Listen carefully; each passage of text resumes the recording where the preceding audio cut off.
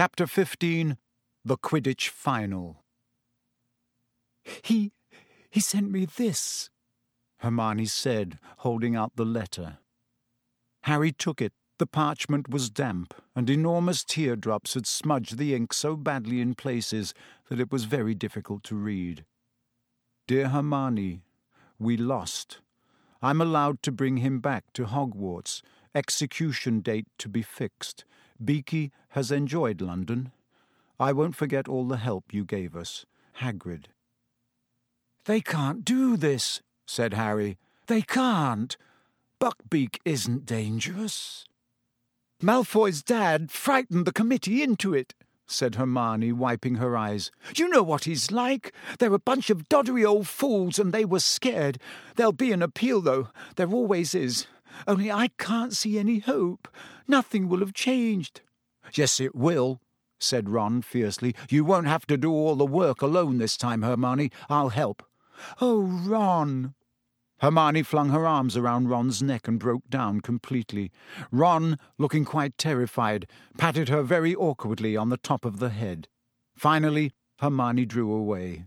Ron, I'm really sorry about Scabbers, she sobbed.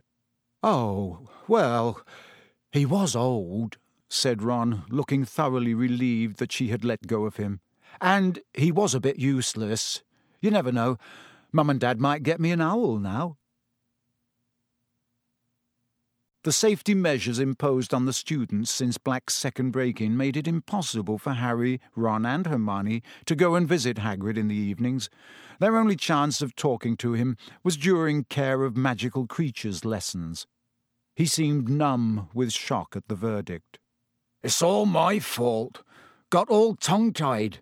They was all sitting there in black robes, and I kept dropping me notes and forgetting all them dates you looked up for me, Hermione.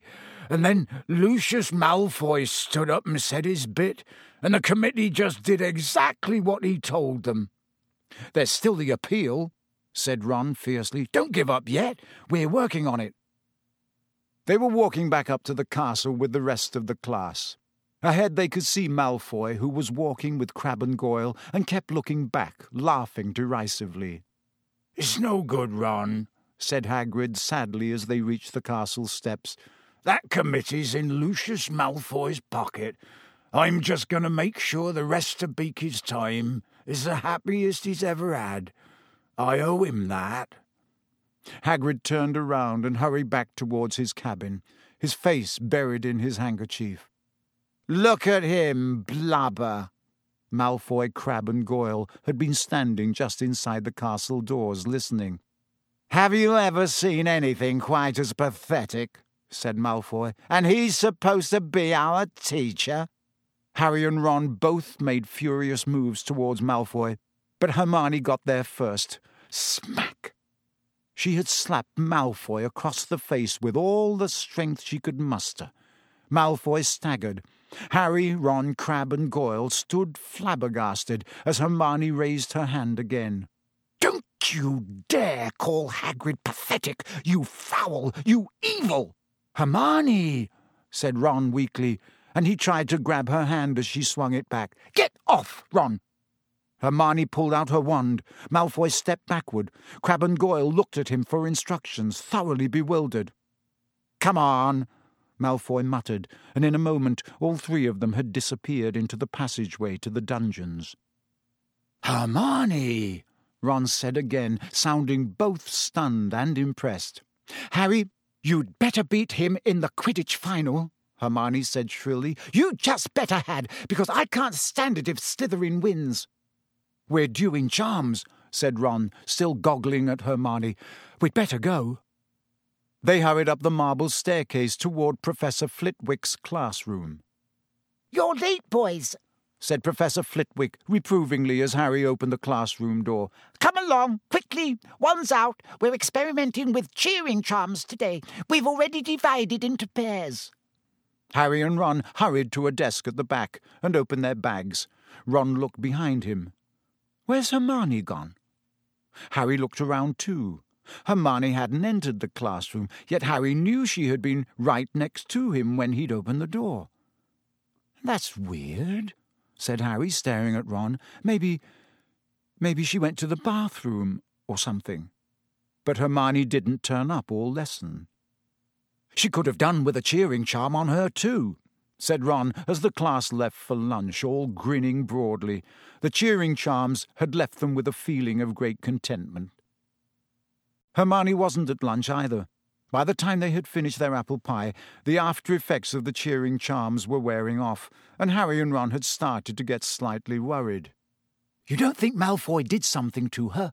Ron said anxiously as they hurried upstairs toward Gryffindor Tower. They passed the security trolls, gave the fat lady the password "Flibbertigibbet," and scrambled through the portrait hole into the common room. Hermione was sitting at a table, fast asleep, her head resting on an open arithmancy book. They went to sit down on either side of her. Harry prodded her awake. "What?" said Hermione, waking with a start and staring wildly around. "Is it time to go? Which lesson have we got now?" "Divination, but it's not for another 20 minutes, said Harry. "Hermione, why didn't you come to Charms?" "What? Oh, no," Hermione squeaked. "I forgot to go to Charms." "But how could you forget?" said Harry. "You were with us till we were right outside the classroom." "I don't believe it," Hermione wailed. "Was Professor Flitwick angry? Oh, it was Malfoy. I was thinking about him, and I lost track of things." "You know what, Hermione?" said Ron, looking down at the enormous arithmancy book Hermione had been using as a pillow. "I reckon you're cracking up. You're trying to do too much." "No, I'm not," said Hermione, brushing her hair out of her eyes and staring hopelessly around for her bag. "I just made a mistake, that's all. I'd better go and see Professor Flitwick and say sorry. I'll see you in divination."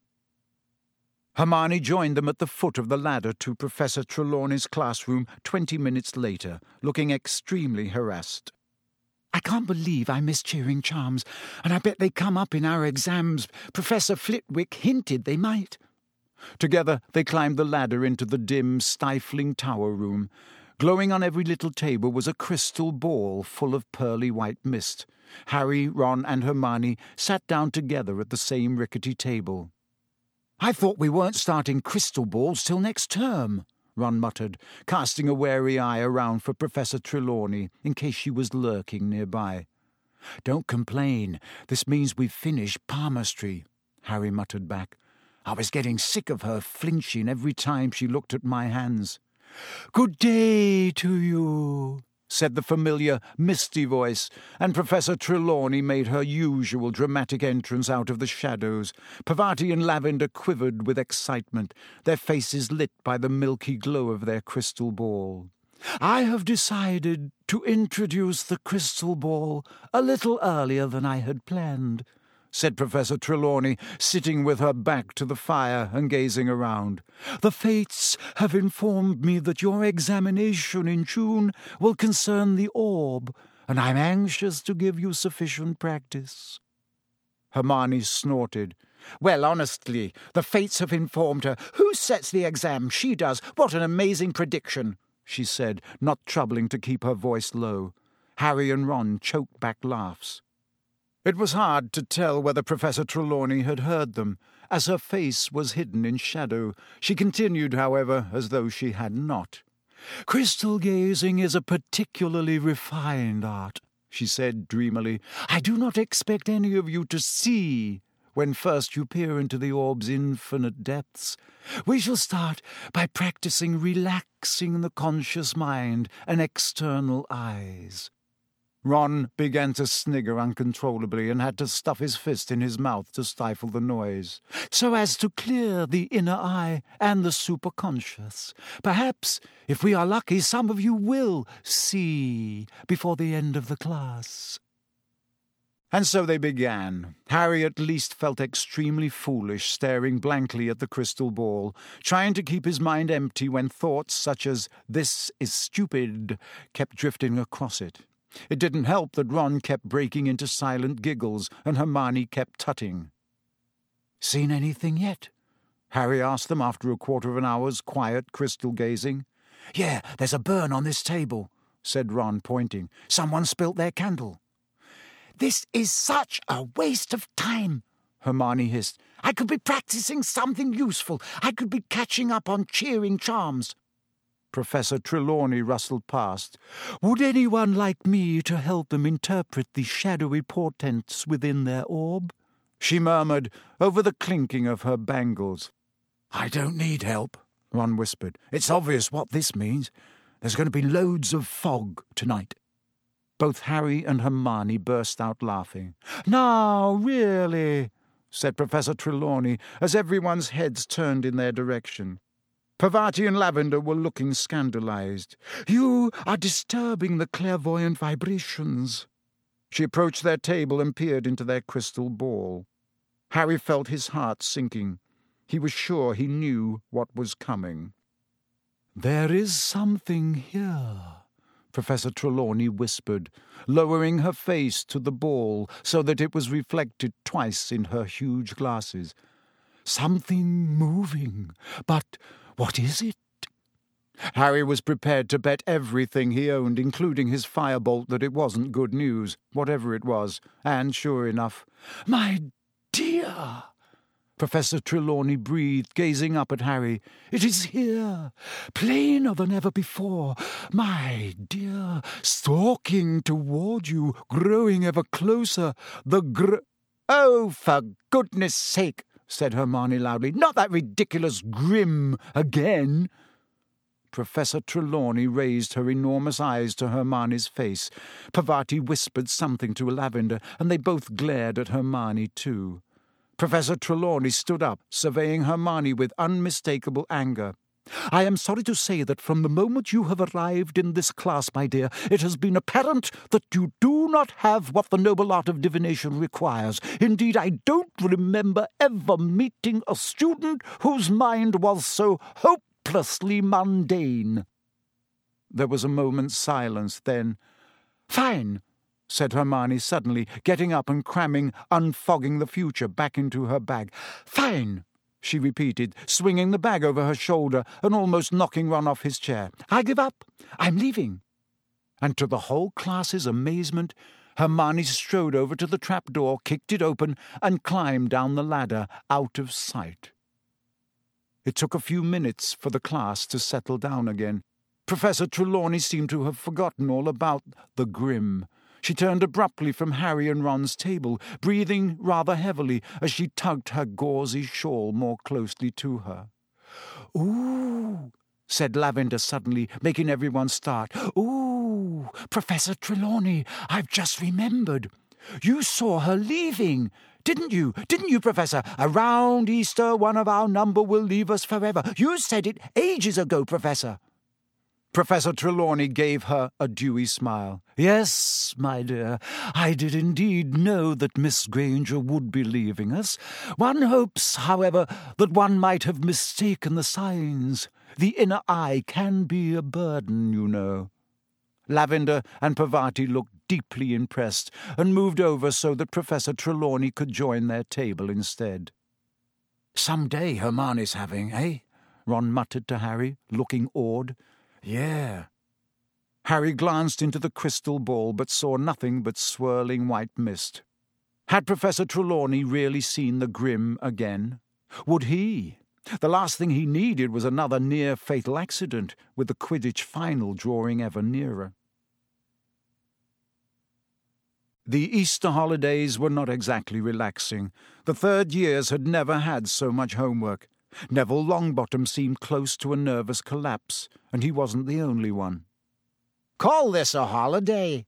Seamus Finnegan roared at the common room one afternoon. "The exams are ages away. What are they playing at?" But nobody had as much to do as Hermione. Even without divination, she was taking more subjects than anybody else. She was usually last to leave the common room at night, first to arrive at the library the next morning. She had shadows like lupins under her eyes and seemed constantly close to tears. Ron had taken over responsibility for Buckbeak's appeal. When he wasn't doing his own work, he was poring over enormously thick volumes with names like The Handbook of Hippogriff Psychology and Foul or Foul, a study of hippogriff brutality. He was so absorbed, He even forgot to be horrible to Crookshanks. Harry, meanwhile, had to fit in his homework around Quidditch practice every day, not to mention endless discussions of tactics with Wood. The Gryffindor-Slytherin match would take place on the first Saturday after the Easter holidays. Slytherin was leading the tournament by exactly 200 points. This meant, as Wood constantly reminded his team, that they needed to win the match by more than that amount to win the cup. It also meant that the burden of winning fell largely on Harry, because capturing the snitch was worth 150 points. "So you must catch it only if we're more than 50 points up," Wood told Harry constantly. "Only if we're more than 50 points up, Harry, or we win the match, but lose the cup. You've got that, haven't you? You must catch the snitch. Only if we—" "I know, Oliver," Harry yelled. The whole of Gryffindor House was obsessed with the coming match. Gryffindor hadn't won the Quidditch Cup since the legendary Charlie Weasley. Ron's second oldest brother had been Seeker. But Harry doubted whether any of them, even Wood, wanted to win as much as he did. The enmity between Harry and Malfoy was at its highest point ever. Malfoy was still smarting about the mud-throwing incident in Hogsmeade, and was even more furious that Harry had somehow wormed his way out of punishment. Harry hadn't forgotten Malfoy's attempt to sabotage him in the match against Ravenclaw, but it was the matter of Buckbeak that made him most determined to beat Malfoy in front of the entire school. Never in anyone's memory had a match approached in such a highly charged atmosphere. By the time the holidays were over, tension between the two teams and their houses was at the breaking point. A number of small scuffles broke out in the corridors, culminating in a nasty incident in which a Gryffindor 4th year and a Slytherin 6th year ended up in the hospital wing with leaks sprouting out of their ears. Harry was having a particularly bad time of it. He couldn't walk to class without Slytherins sticking out their legs and trying to trip him up. Crabbe and Goyle kept popping up wherever he went and slouching away looking disappointed when they saw him surrounded by people.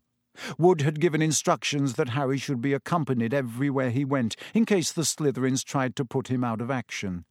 The whole of Gryffindor House took up the challenge enthusiastically, so that it was impossible for Harry to get to classes on time because he was surrounded by a vast, chattering crowd. Harry was more concerned for his firebolt's safety than his own. When he wasn't flying it, he locked it securely in his trunk and frequently dashed back up to Gryffindor Tower at break times to check that it was still there. All usual pursuits were abandoned in the Gryffindor common room the night before the match. Even Hermione had put down her books. "I can't work. I can't concentrate," she said nervously. There was a great deal of noise. Fred and George Weasley were dealing with the pressure by being louder and more exuberant than ever. Oliver Wood was crouched over a model of a Quidditch field in the corner, prodding little figures across it with his wand and muttering to himself. Angelina, Alicia, and Katie were laughing at Fred's and George's jokes. Harry was sitting with Ron and Hermione, removed from the centre of things, trying not to think about the next day, because every time he did, he had the horrible sensation that something very large was fighting to get out of his stomach. "You're going to be fine," Hermione told him, though she looked positively terrified. "You've got a firebolt," said Ron. "Yeah," said Harry, his stomach writhing. It came as a relief when Wood suddenly stood up and yelled, "Team! Bed!" Harry slept badly. First he dreamed that he had overslept, and that Wood was yelling, "Where were you? We had to use Neville instead." Then he dreamed that Malfoy and the rest of the Slytherin team arrived for the match riding dragons. He was flying at breakneck speed, trying to avoid a spurt of flames from Malfoy's steed's mouth, when he realized he had forgotten his firebolt. He fell through the air and woke with a start. It was a few seconds before Harry remembered that the match hadn't taken place yet, that he was safe in bed, and that the Slytherin team definitely wouldn't be allowed to play on dragons. He was feeling very thirsty. Quietly as he could, he got out of his four-poster and went to pour himself some water from the silver jug beneath the window. The grounds were still and quiet. No breath of wind disturbed the treetops in the forbidden forest. The whomping willow was motionless and innocent-looking. It looked as though the conditions for the match would be perfect. Harry set down his goblet and was about to turn back to his bed when something caught his eye. An animal of some kind was prowling across the silvery lawn. Harry dashed to his bedside table, snatched up his glasses and put them on, then hurried back to the window. It couldn't be the Grim. Not now, not right before the match. He peered out at the grounds again, and, after a minute's frantic searching, spotted it. It was skirting the edge of the forest now. It wasn't the Grim at all. It was a cat. Harry clutched the window ledge in relief as he recognized the bottle-brush tail. It was only Crookshanks. Or was it only Crookshanks? Harry squinted, pressing his nose flat against the glass. Crookshanks seemed to have come to a halt. Harry was sure he could see something else moving in the shadow of the trees, too. And just then it emerged, a gigantic, shaggy, black dog moving stealthily across the lawn, Crookshanks trotting at its side. Harry stared. What did this mean?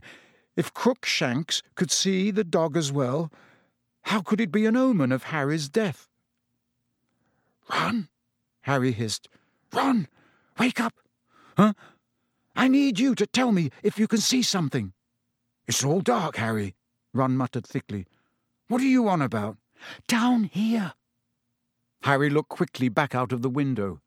Crookshanks and the dog had vanished. Harry climbed onto the windowsill to look right down into the shadows of the castle, but they weren't there. Where had they gone? A loud snore told him Ron had fallen asleep again. Harry and the rest of the Gryffindor team entered the Great Hall the next day to enormous applause. Harry couldn't help grinning broadly as he saw that both the Ravenclaw and Hufflepuff tables were applauding them too.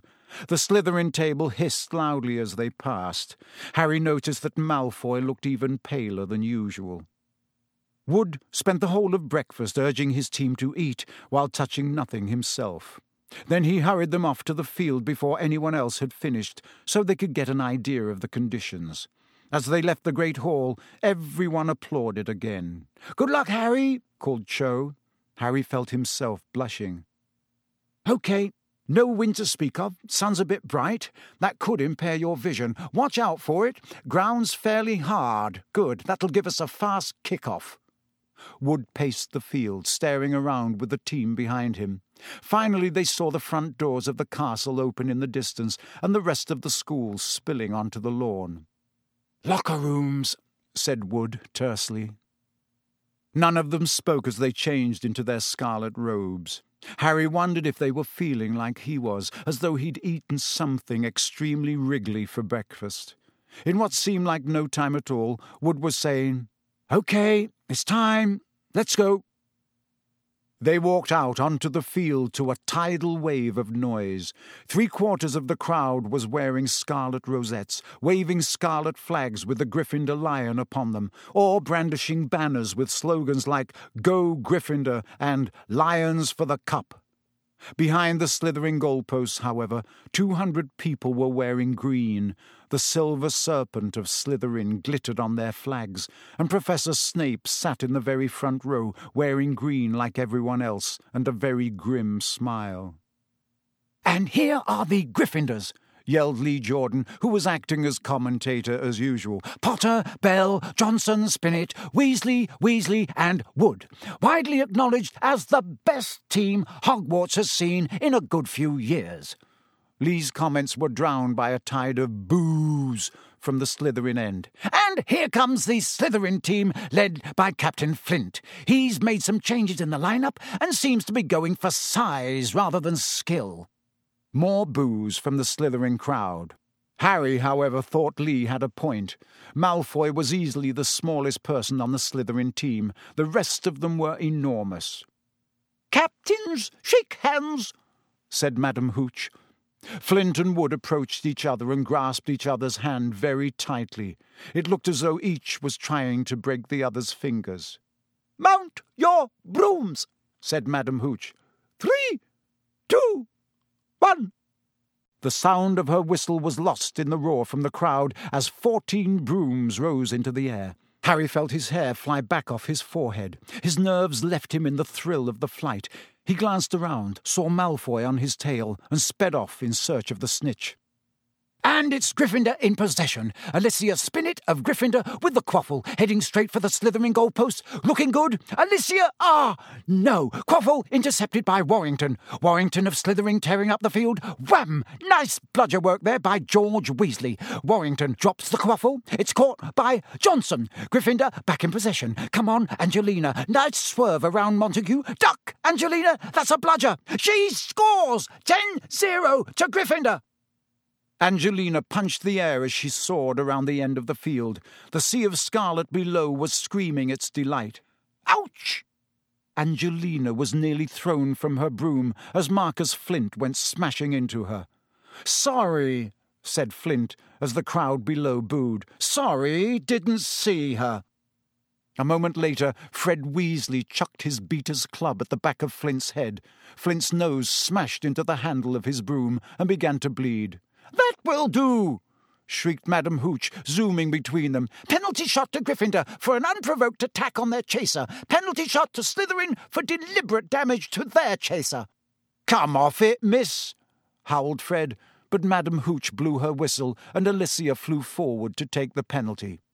Come on, Alicia, yelled Lee into the silence that had descended on the crowd. Yes, she's beaten the keeper. 20-0 to Gryffindor. Harry turned the firebolt sharply to watch Flint, still bleeding freely, fly forward to take the Slytherin penalty.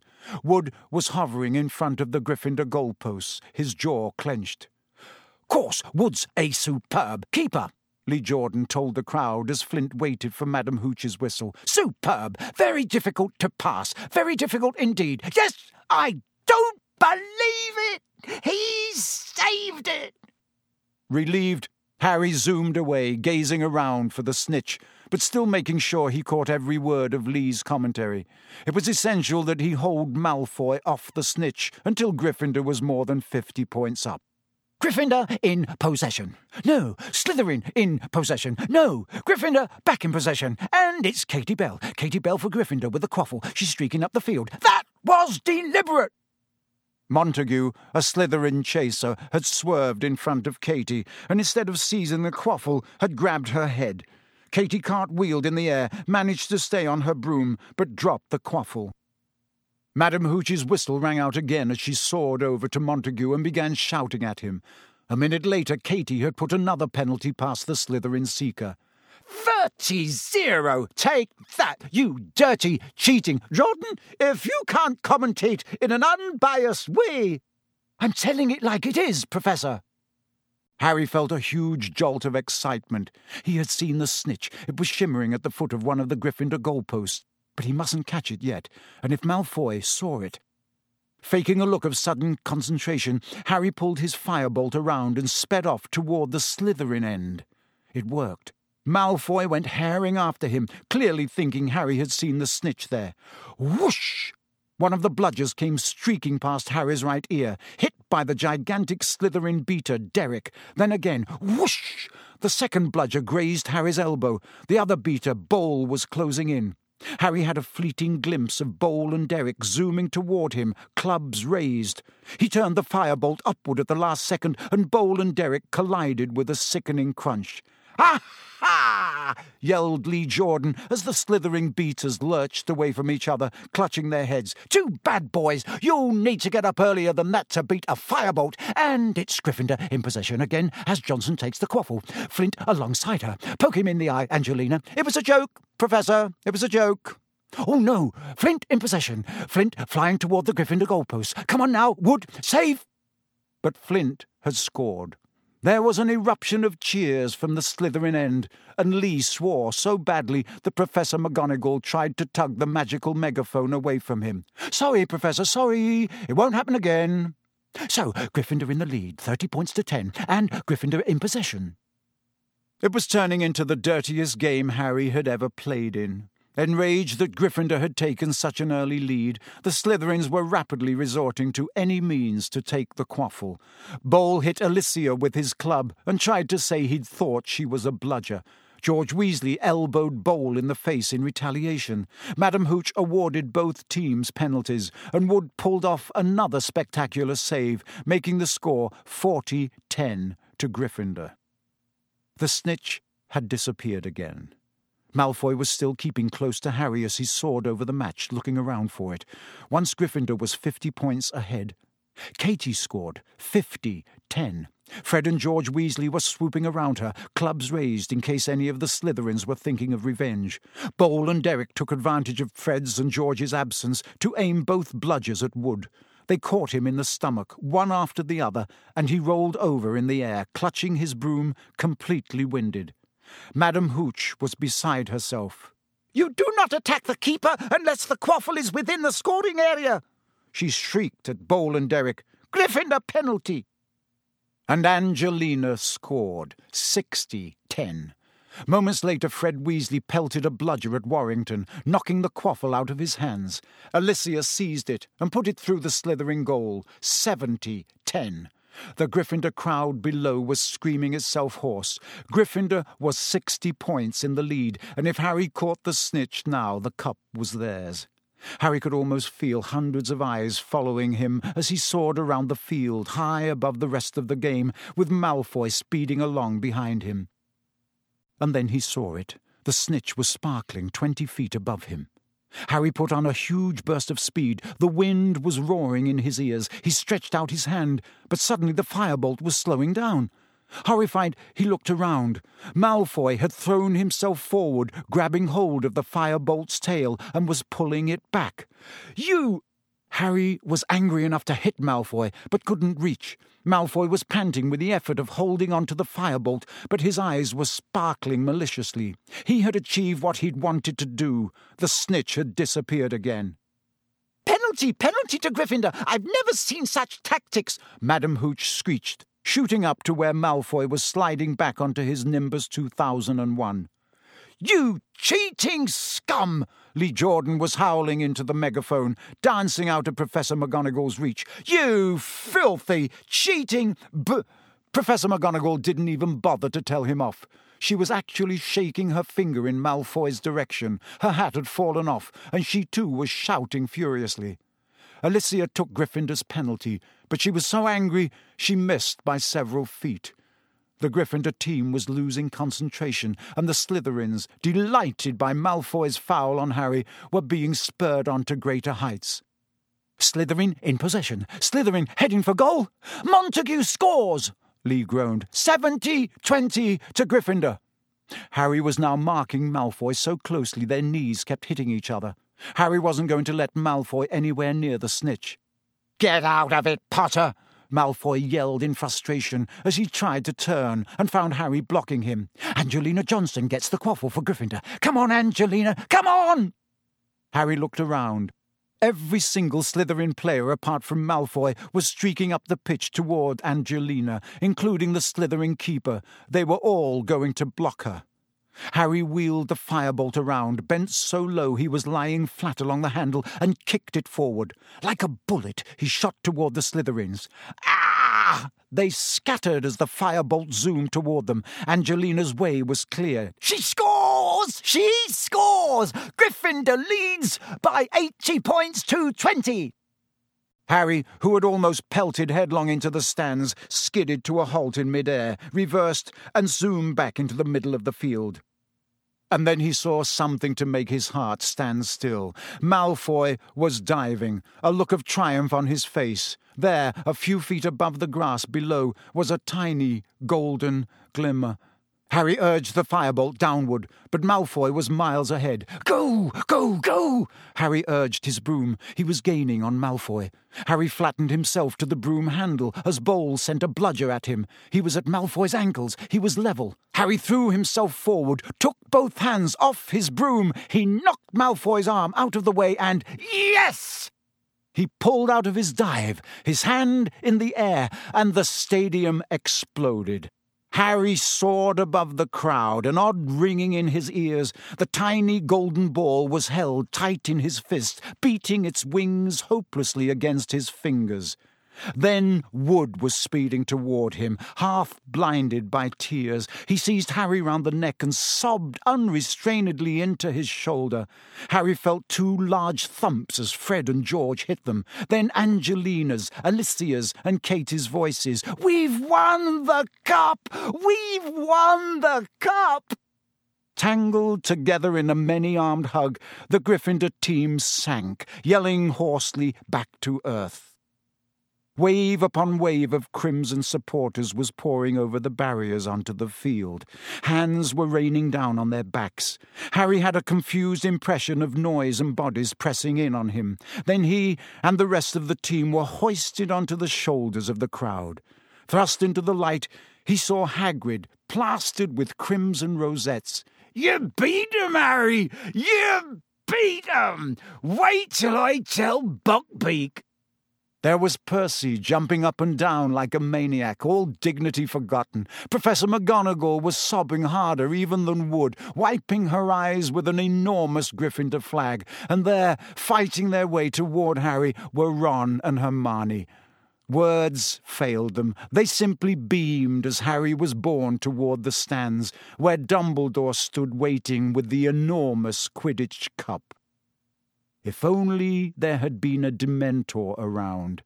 As a sobbing Wood passed Harry the cup, as he lifted it into the air, Harry felt he could have produced the world's best Patronus.